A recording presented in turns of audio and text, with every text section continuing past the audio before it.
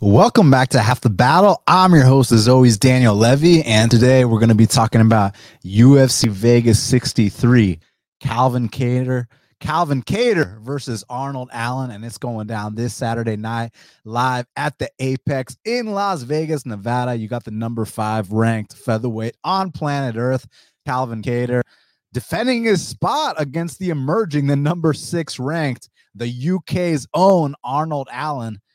And man, this should be one hell of a main event. I'm truly excited for this. I mean, Calvin Kattar still has title aspirations, and Arnold Allen a perfect 9-0 inside the UFC's octagon. But if you want to fight for a title, you got to enter the top 5 first. And if you want to enter the top 5 first, you must defeat a guy like Calvin Kattar. So unbelievable main event. Cannot wait to get down to business, especially coming off of last week, which was just epic. But last week's in the rearview mirror, and now we got to get down to business for Saturday night. Incredible featherweight main event. So everybody do me a huge favor, smash the like button, hit the subscribe button, and let's get down to business. Give me one more night. Main event of the evening in the featherweight division. We got Calvin Kattar. He's 23-6, representing the United States of America, specifically Boston, taking on Arnold Allen, who was 18-1, repping the UK. And currently, they got it Arnold Allen minus 120. The comeback on Calvin Kattar's plus 100. So we had a bit of a line flip, earlier in the week.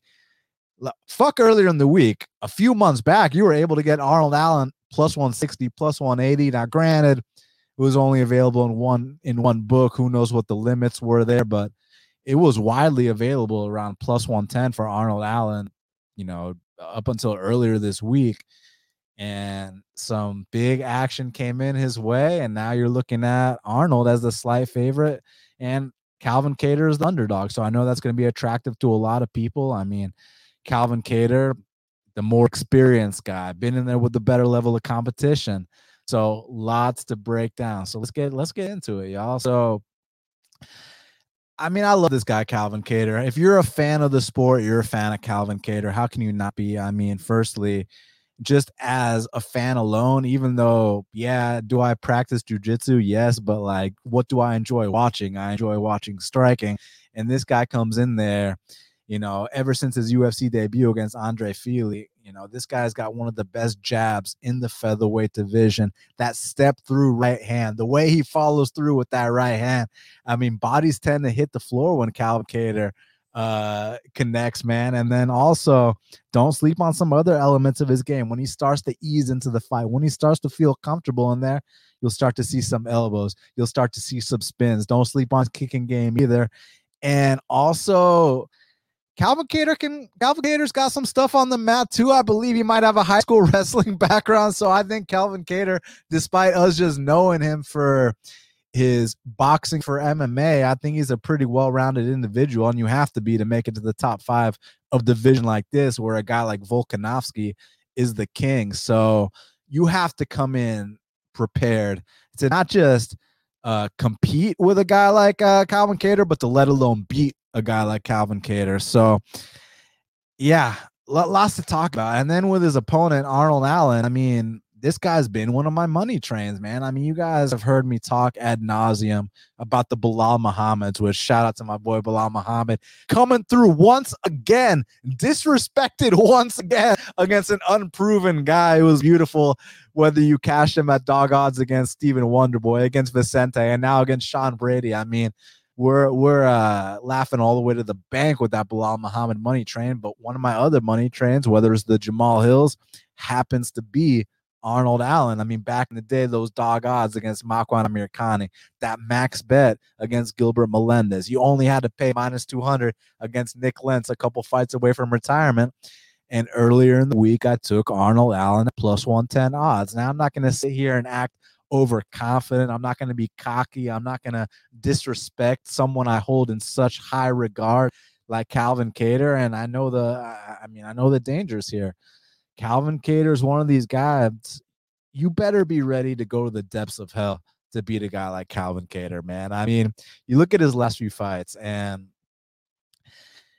I think that there's been a lot of damage dished out on both sides. Calvin Kattar is a guy that I think really since the Jeremy Stevens fight, he's been eating a lot. He's been eating a lot of significant strikes. But just like the Floyd Mayweather quote says, the one that I always go back to, it's one thing to be able to give it, but can you take it too? And I'll tell you right now, Calvin Kattar can take it too. And boy, can he take it too, because these last 3 fights specifically, the Max Holloway fight, the Giga Chikadze fight, the Josh Emmett fight, I mean, he's eaten over 100 significant strikes in all 3 of them, let alone over 400 significant strikes in the Max Holloway fight. So on one hand, this guy's got an iron jaw, an iron will. I mean, his corner could have thrown in the towel in that Max Holloway fight. He could have been like, you know what, let's live to fight another day. And the fact that he answered the bell after the 3rd round, after the 4th round, like, this guy just got that Boston strong spirit about him, and it's something truly admirable. And as long as his chin holds up, I mean, if there's time left on the clock, this guy, Calvin Kattar, is coming after you. And that's just the bottom line. So you have to respect it. But on the other side of things, Arnold Allen, while I do think that he also has the capability of digging deep, he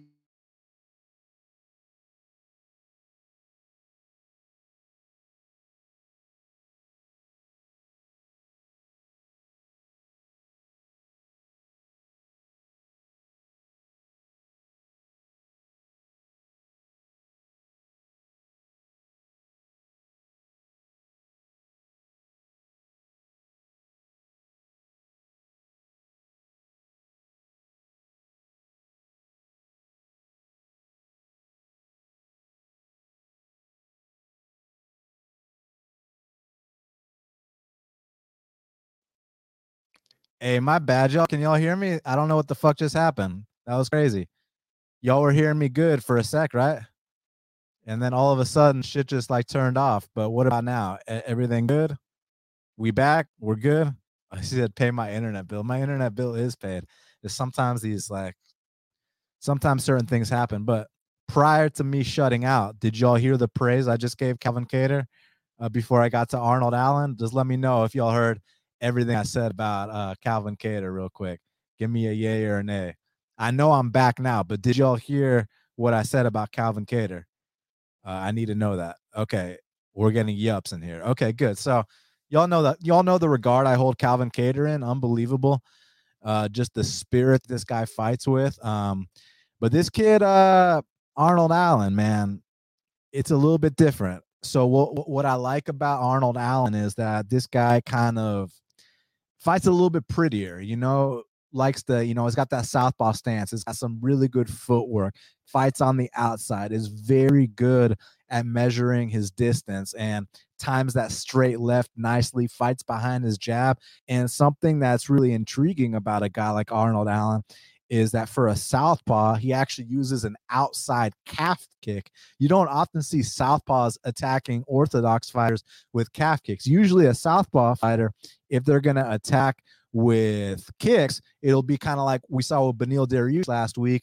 One beautiful weapon for a southpaw against an orthodox fighter is they go to the liver with that rear body kick, and that's a great technique. But with Arnold Allen, not saying he can't go to the liver too, but one thing I really like about Arnold Allen is that this dude throws that outside calf kick, and a lot of orthodox fighters are not used to being attacked with that from the southpaw stance. But that being said, when he starts going to that outside calf kick, a guy like Calvin Kattar, I'm sure he can check, and I'm also sure that he's got a straight right plan for him, a nice little counter straight down the pipe that might come if he's able to properly time the outside calf kick of Arnold Allen. And then when it comes to the grappling, I think both these guys can grapple. I think that both these guys can land takedowns. I think both these guys can defend takedowns. I think that both these guys can get back up from bottom if they are taken down. So that makes it intriguing as well. We've seen more of a submission threat from Arnold Allen, and I've also seen more submission defense from Arnold Allen. Like y'all saw how Sodiq Yusuff got that nasty guillotine in his last fight, right? But in the Arnold Allen fight, he attacked for that guillotine, And Arnold Allen had some really good defense against it. He did the right thing, rolled to his back. But when he gave up position, it's not like he was just flat on his back and then ends the round with Sodiq on top. He was able to get up position and then get right back up and get the fight in his realm. So there's a lot of smarts on the Arnold Allen side. And I mean, I just love the fact that I've seen him go out there, play it safe, and outpoint people before. We got that going for us. Go out there, land over 100 significant strikes like he did against Gilbert Melendez. Now, granted, Gilbert might be a washed-up fighter, but he treated him like a washed-up fighter. Go out there against Mads Burnell, who at the time a lot of people were, talking about this guy like one of the most elite grapplers in the featherweight division. There was an outcry when Mads Burnell got released from the UFC. People were going crazy about it. I don't know if some of y'all recall, but it was like, oh my God, how could they cut Mads Burnell? And everyone was just, touting his grappling. And Arnold Allen goes out there, survives some really bad spots, ends up submitting Mads Burnell in that third round. So that was good too. And then against Sodiq Yusuff, man, I mean, you guys already know my thoughts when you're dealing with African power, that African just strength and determination. These guys don't give up. And that was a grueling 3-round fight. And he was out there dropping a guy like Sodiq Yusuff on multiple occasions.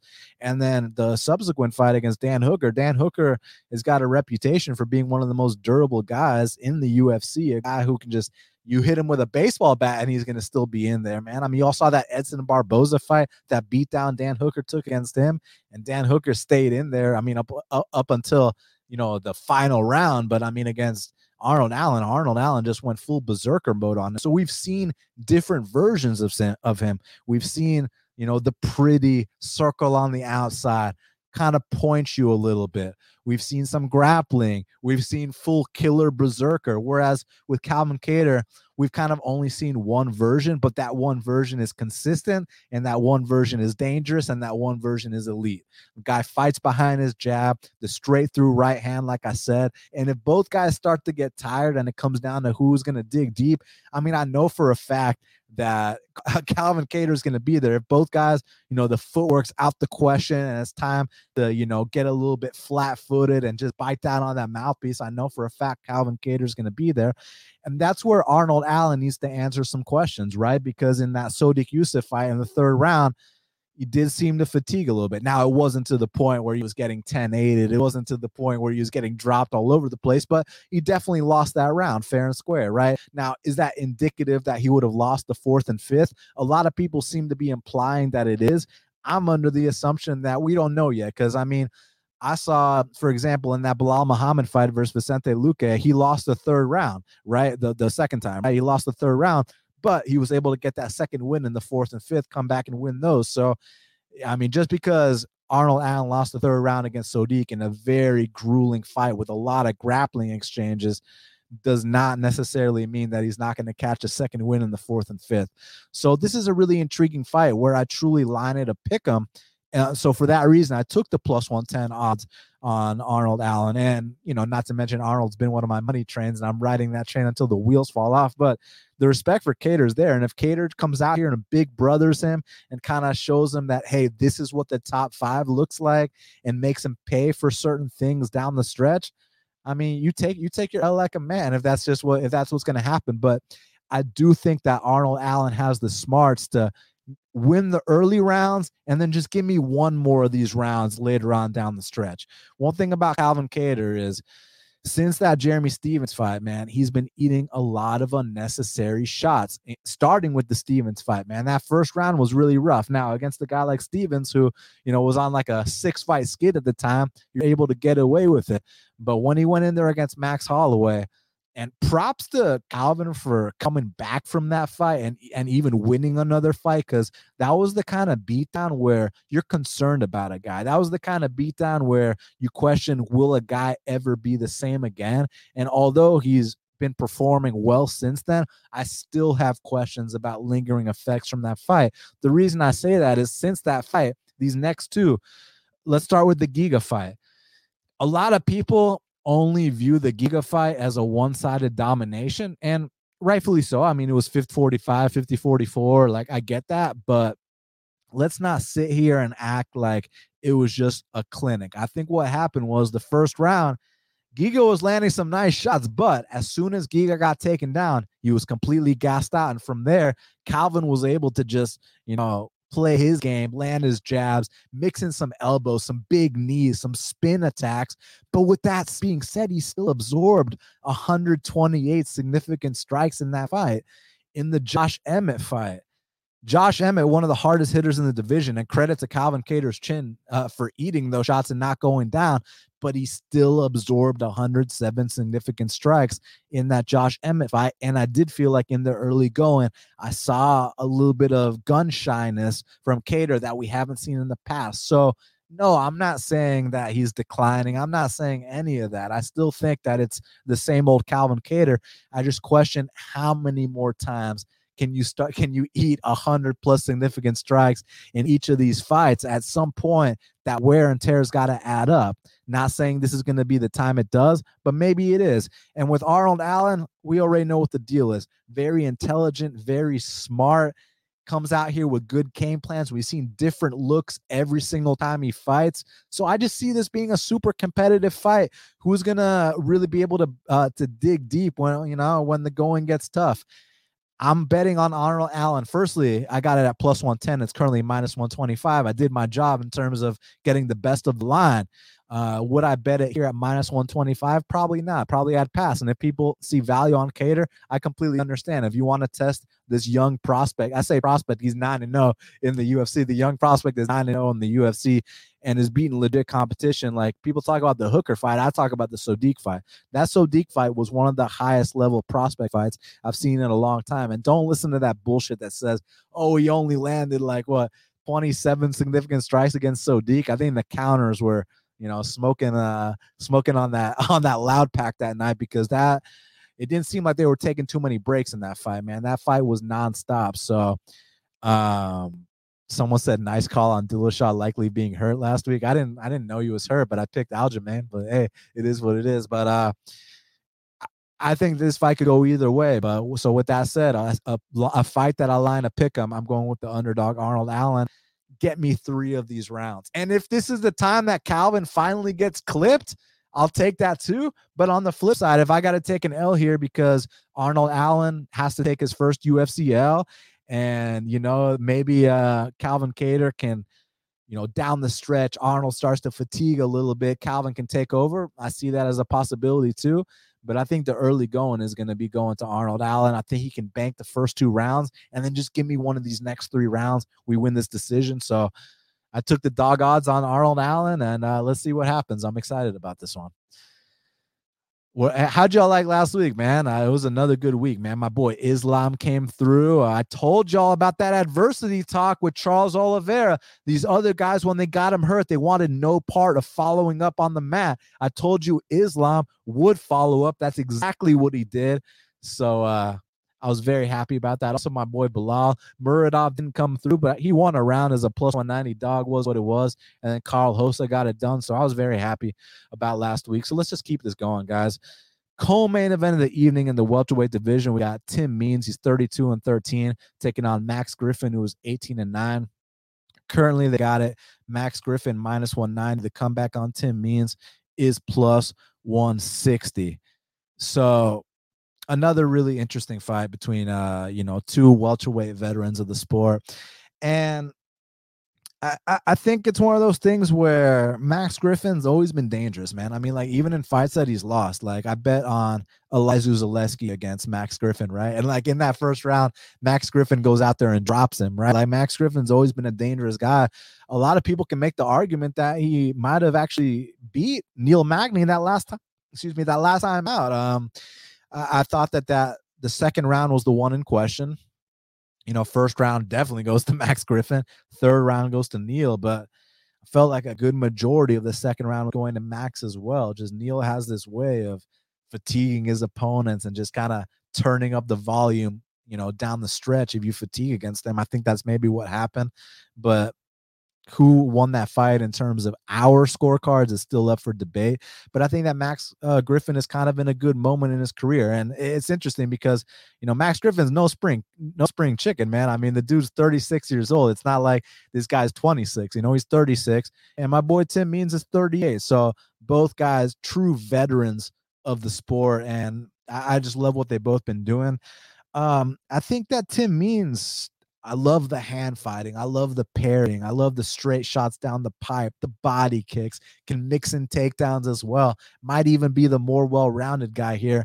It's just the issue I've been having with Tim Means last few fights is the durability might be kind of fading a little bit. And I say that, and, you know, not to give one-sided info, because we have seen fights where Max Griffin's also been wobbled, like the Alex Morano fight, right? But I do think that Max Griffin has a little bit more momentum right now. I think his confidence might be a little bit higher. And I think he still has aspirations of making into the top 15, making it into the top 10. Whereas, and I could be wrong about this, whereas Tim Means might kind of be 1 or 2 fights away from retirement. So when the going gets tough, I kind of do think Max Griffin will dig deeper in a spot like this. So for that reason, I'm going to pick Max Griffin. I just don't have any interest in laying the price. So I'm personally going to, you know, sit back and enjoy 2 true vets of the game, go at it, and have an honest, hard fought scrap. That's what I think is going to happen. So I look forward to that. Now, featured bout in the heavyweight division, we got newcomer Waldo Cortez Acosta. He's 7-0, and he's taking on Jared Vanderaa, or as some people on MMA Twitter like to refer to him as, Jared Candera, who's 12-9.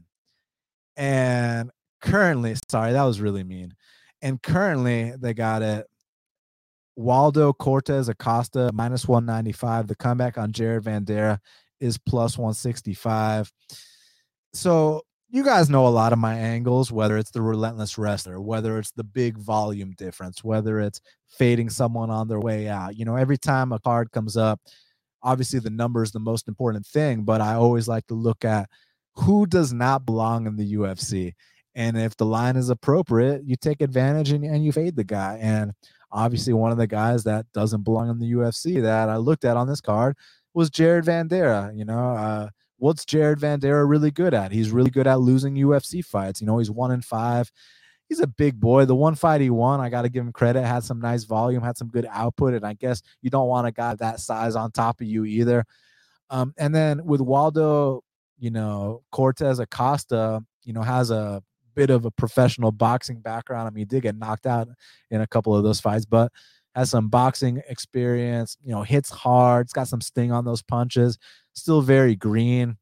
I think he gets past Vanderaa, but, you know, like I was telling you, when I look at these cards and I look at, oh, like Vanderaa is a guy that I'd love to fade, I just wasn't impressed enough with Acosta to lay a price like this, but I still think he gets it done. So pure pick is Acosta.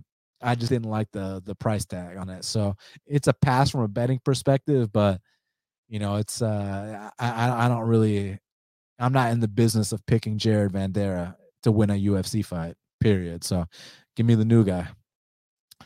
Now, okay, now here we go. I'm excited to talk about this. I know y'all been waiting for me to talk about this one. So next up in the middleweight division, we got a little showdown here between Tresean Gore. He's 3-2. You could say he's 5-2 though, because he won his 2 Ultimate Fighter fights, taking on Josh Fremd, who is 9-3. And I got a bet on this fight. Now, a lot of people are saying, oh man, you're so biased towards the Atlanta fighters and this and that. And yeah, I love to see my Atlanta fighters win, but at the end of the day, I don't let bias get in the way of me making money. And I'm betting against the Atlanta fighter here. I took Josh Fremd at minus 170 to win 1 unit, but I'm actually going to add more on it because the line got better. I thought minus 170 was a good price compared to where I line it. I line it, you know, closer to minus 220, minus 230 on Josh Fremd. So when I saw minus 170, I was in, and now some action's been coming in on Trey. So I'm going to add more on Josh Fremd. I'm going to have it total to win 2 units on Josh Fremd here.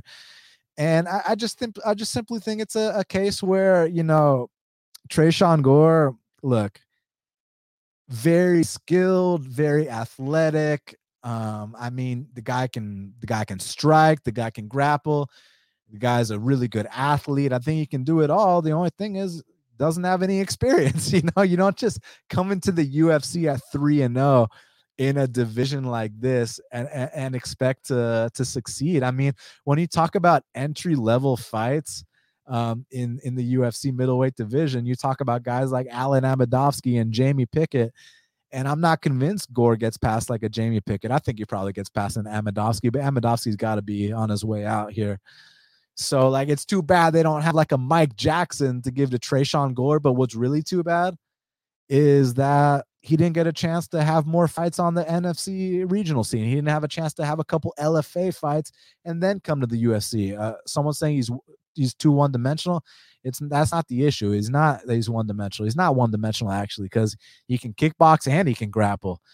The issue is he's got no experience. That's the issue. He's not seasoned. It's like he's got the skills. It's just that when he's in there, he has trouble easing into the fights because at the UFC level, experience is a motherfucker. And these entry-level fights at middleweight, guys like Cody Brundage, a guy like Josh Frem, like if you're not ready for that level of competition, you're going to get exposed. And that's just the bottom line. So like, yeah, down the stretch, like I think he takes this L here, go back to the NFC, go back to the LFA, put together a 5-fight win streak, get some more experience under your belt, get some seasoning, get your confidence back, and then come back to the UFC and make your run. And then, the regard that people held him in after the Ultimate Fighter, it's funny because when he comes back to the UFC, after putting a couple wins together, people are going to remember him now as this green kid. But I think down the line, that's when we can capitalize and bet on a guy like Gore. It's just that he's not ready yet. That's all there is to it. And someone wanted to hear, yeah. So I wanted to get into this, and I don't want anyone to view this as shit talking because I like Gore a lot. Really nice guy. I had the privilege of calling his first two professional fights in the NFC. I was the commentator for those two fights. So I've known about the kid a long time. I've been in the training room with him before. Like, he's got my respect. So someone sent me a clip, right, of some other podcaster talking about how, Tresean Gore had a really bad weight cut for the Cody Brundage fight. And that, that's why, he couldn't absorb a shot as well and this and that. And, for those that don't really know, aren't on the inside and don't really know, what's going on, they might buy that as an excuse. And yeah, I get it. You have a bad weight cut. Yeah, it's true. You're not going to absorb shots as well. Why did he have a bad weight cut? Dude had a bad weight cut because he's fucking coming in the camp weighing 220, 230 pounds. Like, these are signs of immaturity. These are signs that this kid needs more seasoning. This kid needs to take it a little bit more seriously. And for this camp, he actually went to Fortis MMA, which I think is a great move for him. He's got, Josh Frem is 6'4", so he's got some good training partners like Ryan Spann, who's 6'5", 6'4", Kennedy Nzechukwu, 6'5", Jeff Neal, who's one of the fastest guys in the UFC, and the general coach Sayif Saud. So I love that, but one training camp isn't going to fix all your problems. So I do expect a better version, but he's still too green for this. And y'all wanted to hear this story. And again, I'm not saying this to talk shit. I just thought it was kind of a funny behind the scenes, story about just more inexperience, just him being a little green and just kind of being a bit of a meathead and not quite being ready mentally for this level. So he fought one of my best friends, Robert Hale. I fucking love Robert Hale. That's one of my brothers, man. Was at this dude's wedding, like we're bros. And so he fought Robert Hale in amateurs, and he actually won like a controversial split decision. So they made a rematch, right?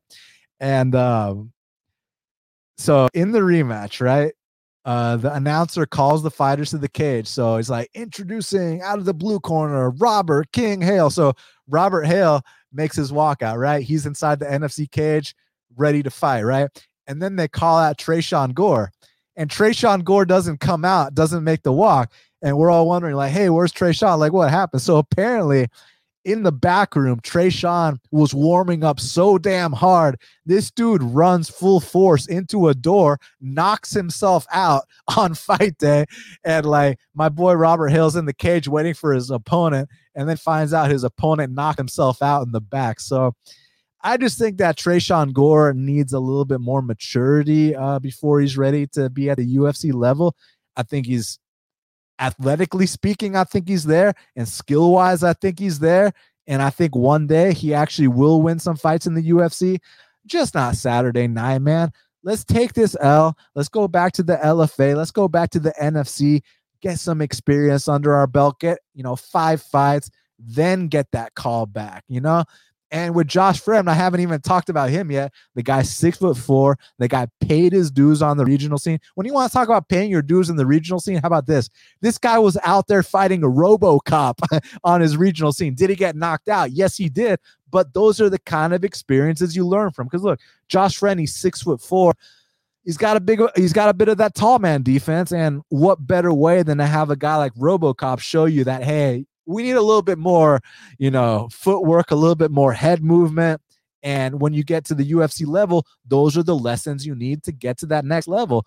And if you want to see some brutal knockouts, man, watch Josh Fremd's regional fights, man. This dude was out here just landing devastating knockouts with knees, with punches, even knocked out that Bruno Oliveira, who, at one point people were saying this guy could be in the UFC. So he's definitely paid his dues on his regional scene, comes into the UFC on short notice against Fluffy. You guys seen what Fluffy Hernandez has been on lately? Fluffy Hernandez is a guy that beat Brendan Allen on his regional scene. Fluffy Hernandez just absolutely put Barrial through the ringer in a way where Barrial maybe has lost some fights, but no one's ever treated Barrial like that.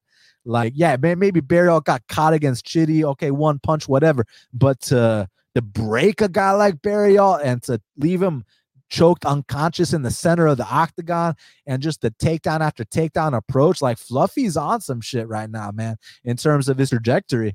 And Josh Fremd, for short notice, he even reversed position in the second round, even landed a takedown of his own, showed that he belongs at this level.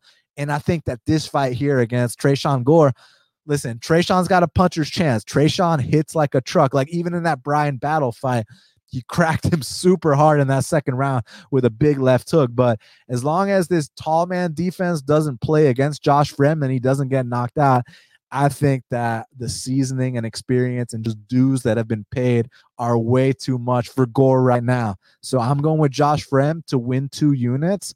And once Tresean goes back to the regionals, we get 5 fights under his belt. He gets his call back and people still view him as the guy he is now.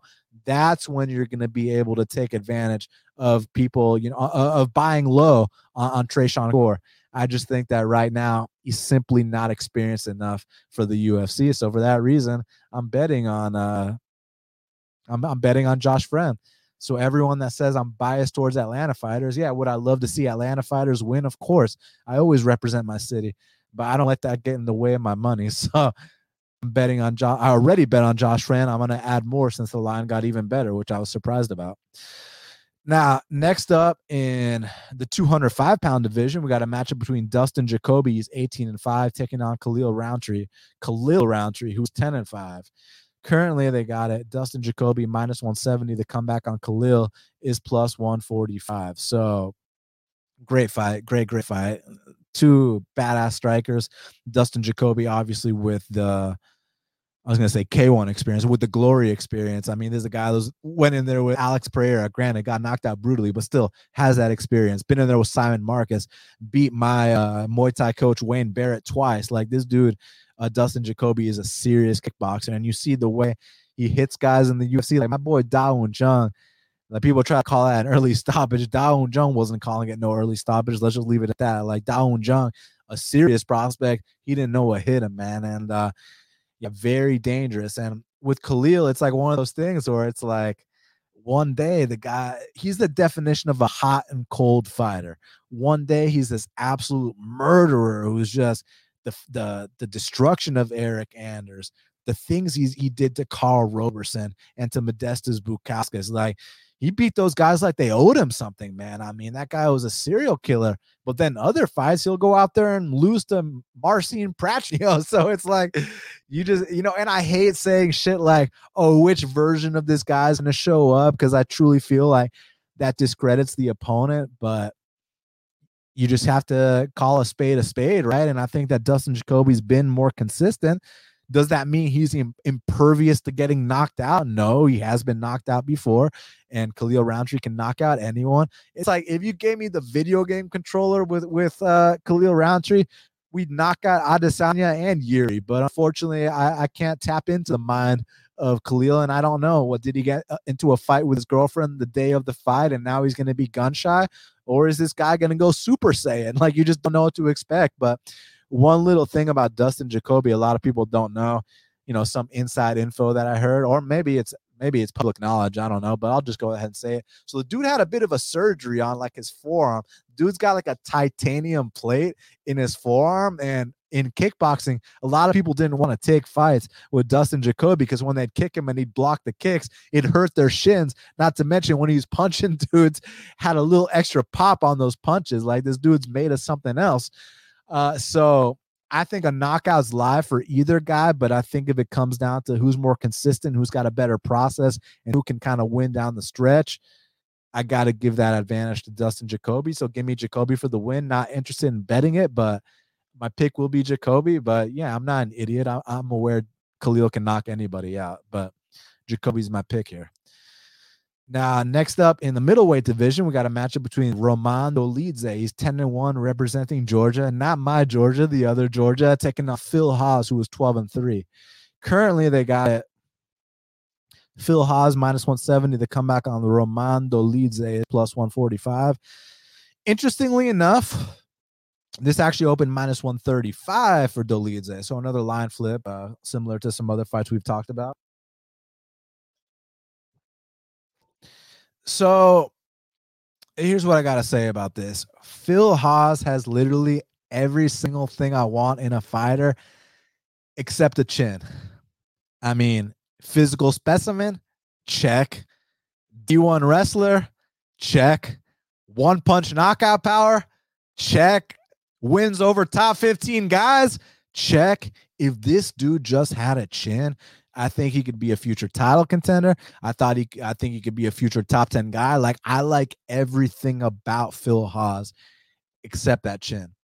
And with his opponent Dolidze, he can crack chins. I mean, we've seen him not just in the Ibragimov fight, whether it's the knees, whether it's against Dawkins, his hands are on point too. But when he's not getting knocked, sometimes there's questions about the process. Sometimes we'll drop back for leg locks a little bit. And against lower level guys, you're going to get those leg locks. But you try to go for leg locks against a guy like Phil Haas, probably going to give up position. He's probably going to get on top.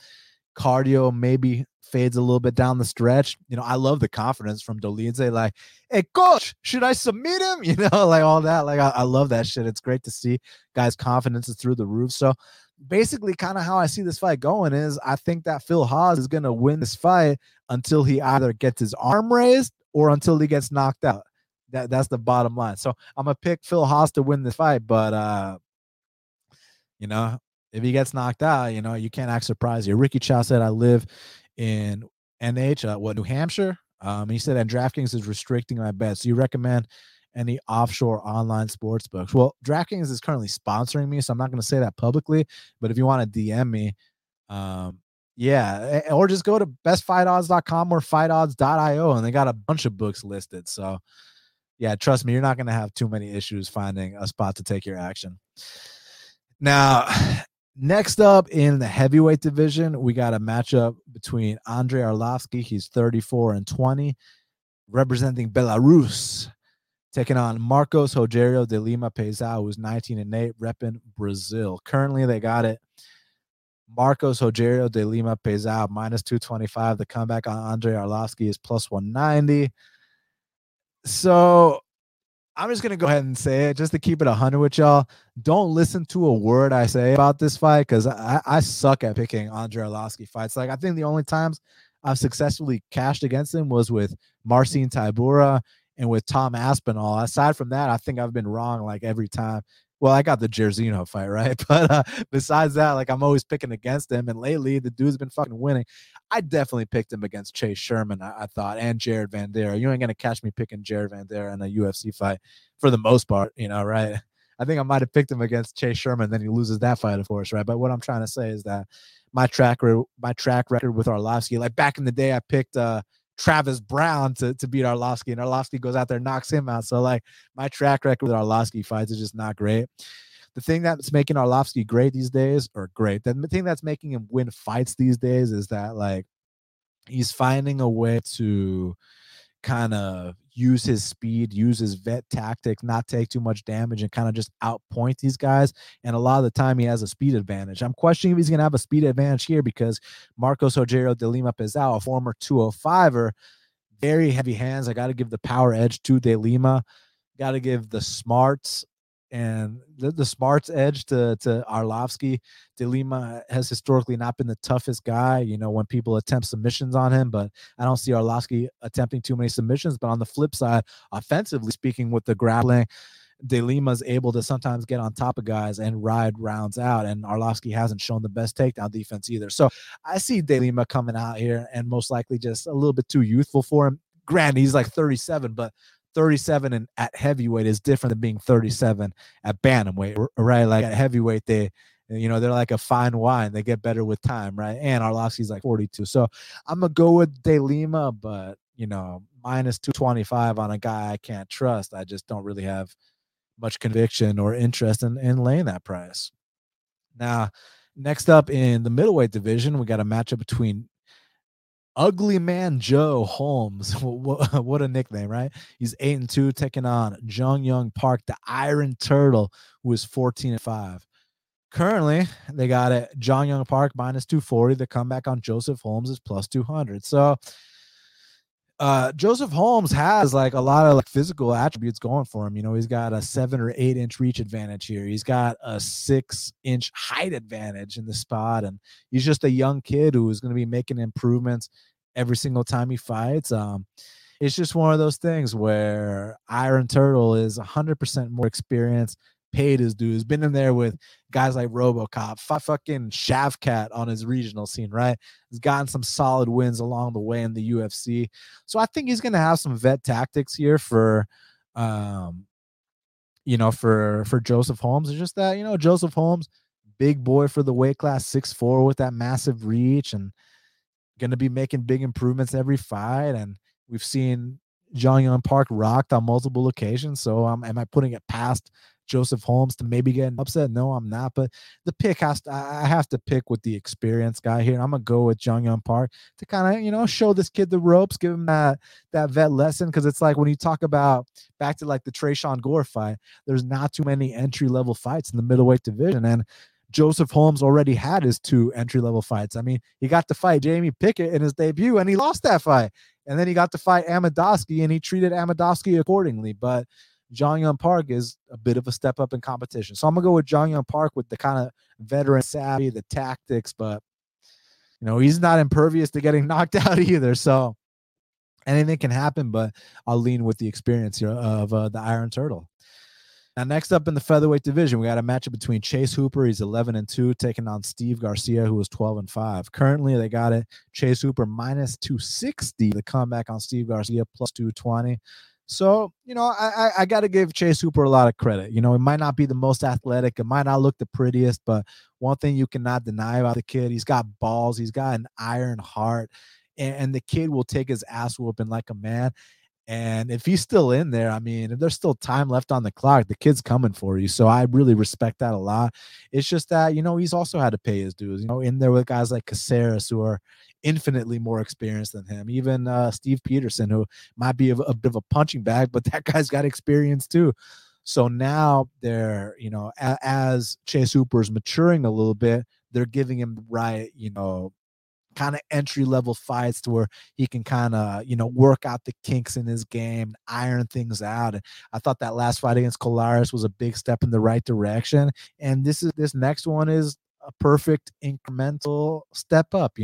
Steve Garcia, I think Steve Garcia is better than what he's shown. My concerns about Steve Garcia are kind of things outside the cage. Now, I could be way off about this. I don't know the guy personally, but kind of just as someone who's watched the game a long time, the vibes I get, I'm not sure how seriously this guy's taking his nutrition.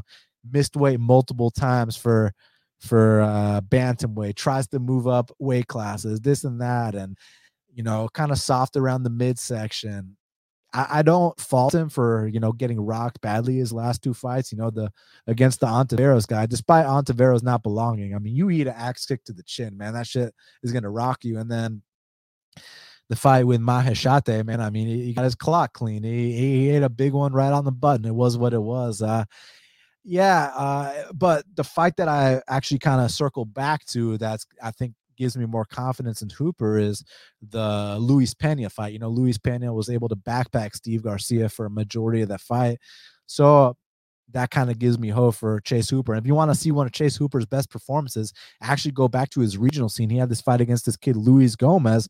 And man, the way he uses the dexterity of his limbs and the way he was able to reverse position and get on top, like the kid's got some slick stuff. He's just still, figuring things out. He was born in 1999. He's just a kid, right before Y2K. So I'm gonna go with Chase Hooper here. I'm just not in any kind of rush to lay a price like minus 250 on him. Now, next up in the flyweight division, we got a match between Cody Durden. He's 13-4, taking on the newcomer Carlos Mota, the LFA champion, who's 8-1, repping Brazil. Currently, they got it. Currently, they got it. Carlos Mota minus 170 to come back on Cody Durden is plus 145. It's interesting that Durden's plus 145 because he actually opened minus 145. And in the 2 UFC fights that he's won, he also opened up minus 145. Kind of interesting tidbit. So Vegas has been perfect on their openers for Cody Durden's fights. They've for all his fights. They've called all his fights to a T, minus the Gutierrez fight, which was a draw, but I understand why Gutierrez was favored. I mean, this kid, Cody Durden, you want to talk about balls? So how many people do you know that would take a fight with Chris Gutierrez on 5 days short notice, up a weight class when you've been drinking beer, you've been eating chicken wings, you're on your couch eating pizza, celebrating an NFC win from 2 weeks ago, right? And they're like, hey, you want to fight Chris Gutierrez up a weight class on short notice? And, Cody's the kind of guy, he didn't have to ask his wife for permission. He didn't have to call his manager. He didn't have to consult it with his coaches. Cody was just like, yes, and then he goes out there 10-8. It's Gutierrez in the first round, makes it to a draw on 5 days short notice as like a plus 250 dog. So give him credit there. The Flick fight, I thought he was whooping Flick's ass, got caught in a low percentage move. I don't foresee Mota coming out here with no flying triangles. The Orichi Lang fight, man, my boy Iori can crack. Let me tell you that. Iori can crack. Not only at flyweight, but Iori moved up to bantamweight. He's dropping dudes at bantamweight too. And that was a fight where you got to see Cody Durden dig deep. It was 1-1 heading into that third round, and Cody had to make a decision. Do you want to stay in the UFC or not? And he bit down on that mouthpiece, and he got it done in the third round. Listen, the fight against Mokaev is one of the best prospects in the division, but what balls to go to that kid's backyard in London and fight him in his debut with the reputation he had. Listen, a flying knee to the chin's going to drop anyone. It was what it was, but after that, he got his nice little reward fight against JP Buys, and it was a step down in competition, and he treated him like a step down in competition. So I think Cody Durden's a guy that's been paying his dues. But here on the opposite side with Carlos Mota, very, very dangerous Brazilian banger. This is a guy who's got devastating one-punch knockout power, also paid his dues on his regional scene. Will set up the jab to the body, start to bait you a little bit for that big left hook, that big right hand, nasty body kicks. I like Carlos Mota, very, very dangerous guy. I think the places that he's not lacked, but the places where he can be exploited is kind of when you start to kind of push on that gas tank, when you kind of start to stand up to him. If you're still there mid-second round, come the third round, that's where he might be able to wilt a little bit. You mix in some takedowns, might be kind of hard for him to get back up from bottom, especially when the fast twitch kind of starts to wane down the stretch. But the early going, this kid Mota is hell on wheels. So look, Mota could absolutely come out here and knock out Cody Durden in the first round. But I'm telling you right now, if he does not do that, I think Cody Durden is going to break this guy down the stretch. And at these odds, Vegas was favoring Durden. The public isn't. So I haven't bet anything yet. I think I still have hope I can get like a plus 160 on Durden, but I'm looking to bet him here. So far my only bets I've made are Allen and Fremd, 2-unit plays on both, risk 2 units on Allen at dog money and play to win 2 units on Fremd. I haven't played Durden yet, but he would potentially be my next play if I were to make one. So my pick is Cody Durden. I think he has to overcome some adversity in this fight. And if he is able to avoid being brutally knocked out, I think that he kind of welcomes this young man to the UFC, shows him the ropes, and then the next fight, we're going to get a great line on Moda, assuming he doesn't win this one. And that's where we can capitalize because Moda definitely belongs, and Moda is a killer. So look out for that kid. And last but not least, in the bantamweight division, we got a match between Joshua Weems. He's 10-2, taking on Christian Rodriguez, who is 7-1. And currently, they got it. Christian Rodriguez minus 350. The comeback on Joshua Weems is plus 290. So real quick, Rodriguez opened minus 160, and it was only available for like 2 minutes with low limits. And I saw people out here tracking, multiple unit bets on Christian Rodriguez at minus 160. Hey, you're not breaking any rules, but now we know you're a $5 better, right? But no, I'm just talking a little shit. But now it's minus 350, so the value's all gone on Christian Rodriguez. And it's funny because I actually bet Christian Rodriguez against his original opponent, Garrett Armfield, at minus 200. I thought that was a great play. And here, I think he's going to beat this kid too. It's just, the value's gone at minus 350.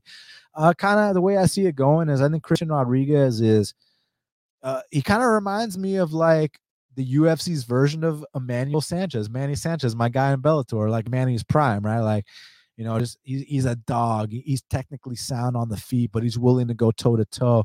He can throw out the volume. He can stuff takedowns. He can get back up if he's taken down. He can also scramble really nicely. You saw him for a debut guy on short notice up a weight class against JSP.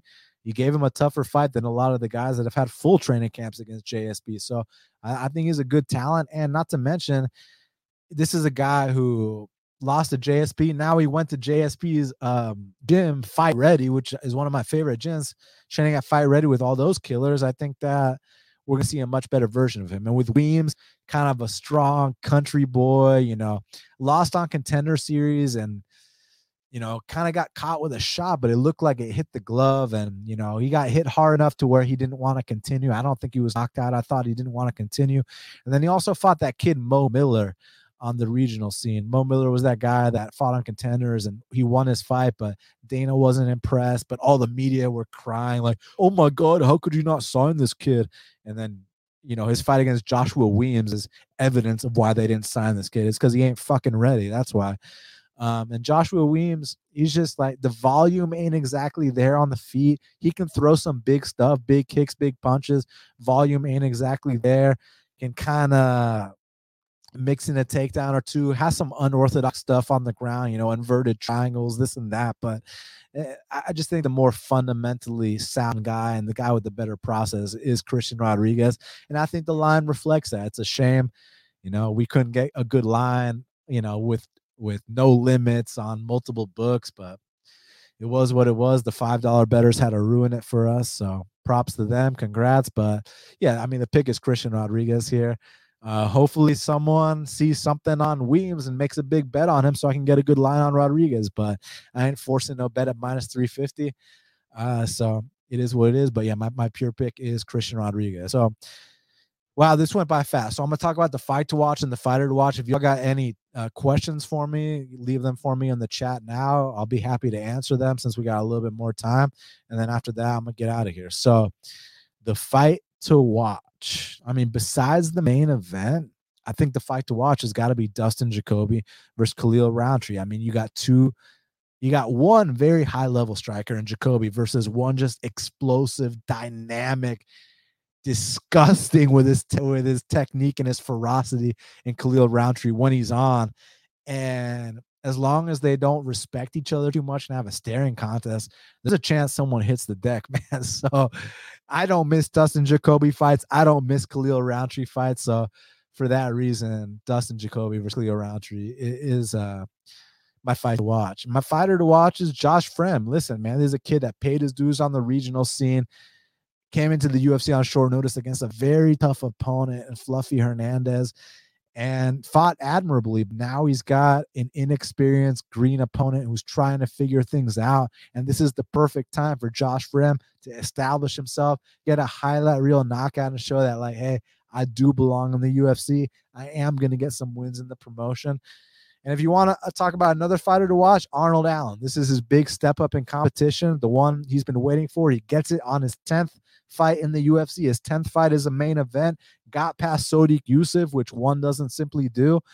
Handled Dan Hooker in a way that not a lot of guys do. And now you get your step up in competition, and it's 5 rounds. There's been a lot of questions about how Allen would do in a 5-round fight, and I cannot wait to see those questions answered. So for that reason, my fighters to watch are Josh Friend and Arnold Allen. So thank you all so much for everything. If y'all got questions for me, now's the time. I'm going to just scroll up in the chat, see what y'all have said. Herb Dean is the gold standard. Said, I appreciate Kyle Borralho coming through against that porn star cardio. I don't think the cardio was the issue. I think the issue was that Muradov kept shooting for the takedowns, and he was able to get the takedowns, but that guillotine of Borralho was a threat to the point where Muradov had to give up position. Like, he felt threatened by that guillotine enough to roll to his back. He wasn't confident in defending it, staying on top. So props to Kyle's jiu-jitsu for that, man. My boy Couch Warrior said he fucks with the jacket. I appreciate that, man. I fuck with the jacket too. I actually got it in New York, so thank you very much, man. I appreciate that.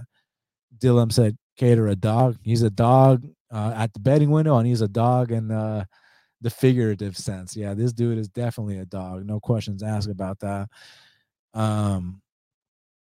Let's see.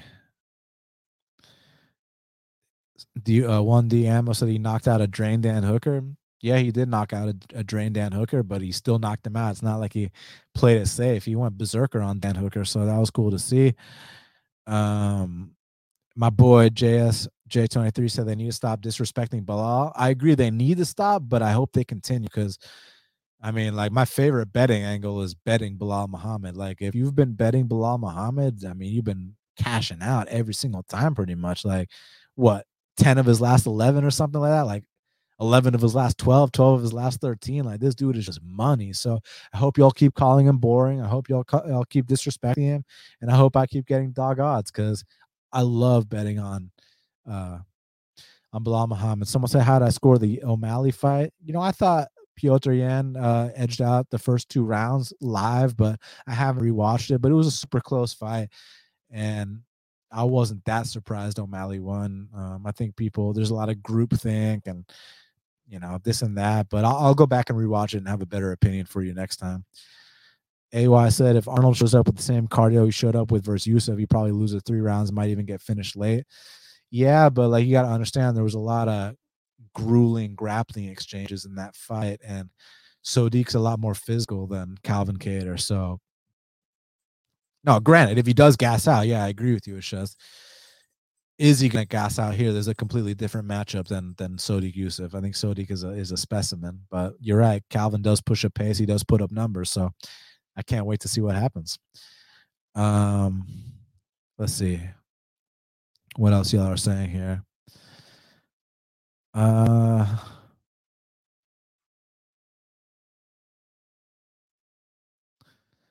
He said, what do you mean $5 betters? I got $720 on minus 160. You got $700. You got $720 on Christian Rodriguez at minus 160, and the 5-minute window was open. Like, it wasn't like limited to $50 bets. If we're talking about the same thing and what you're telling me is true, then I digress and I take that back. But I was under the assumption that, like, those, like, openers that are only available in one book are like super low limit, like, right, like, you know, 50 to 250 max. Maybe you can rebet it, but like, I felt like wouldn't like a $50 bet like move the line like badly. So look, times are changing. There used to be a time where prop bets you could only get down, you know, $100 max, and now you see guys, you know, risking 250K on prop bets. So times have definitely changed, and maybe you're right about this. You know, maybe times have changed to where the openers now do have higher limits than they used to have. Because back, you know, when I was starting, man, like, the openers were very low limit, and you'd let it, you know, expand across the market, see what everyone's thinking, and then they raise the limits. So, but yeah, if we're talking about the same thing, then, you know, props to you for capitalizing on that. Evan says, bet online openers are usually to win 500. Okay, nice. So you got a nice little Nice little $500 action on there. So that's what's up. Good for you. Good for you. But my $1,000 betters, my tens of thousands of dollar betters aren't going to be able to really get down on that minus 160. But look, everybody's got a different bankroll, so I'm not here to disparage anyone. And props to you if you're able to really get down that much on a price like that. So that's what's up. He said that tweet was wrong. Pretty sure homie didn't lay 250K to only win 100K on Fiora KO. Yeah, that did seem kind of suspect. Yeah, who knows in this day and age.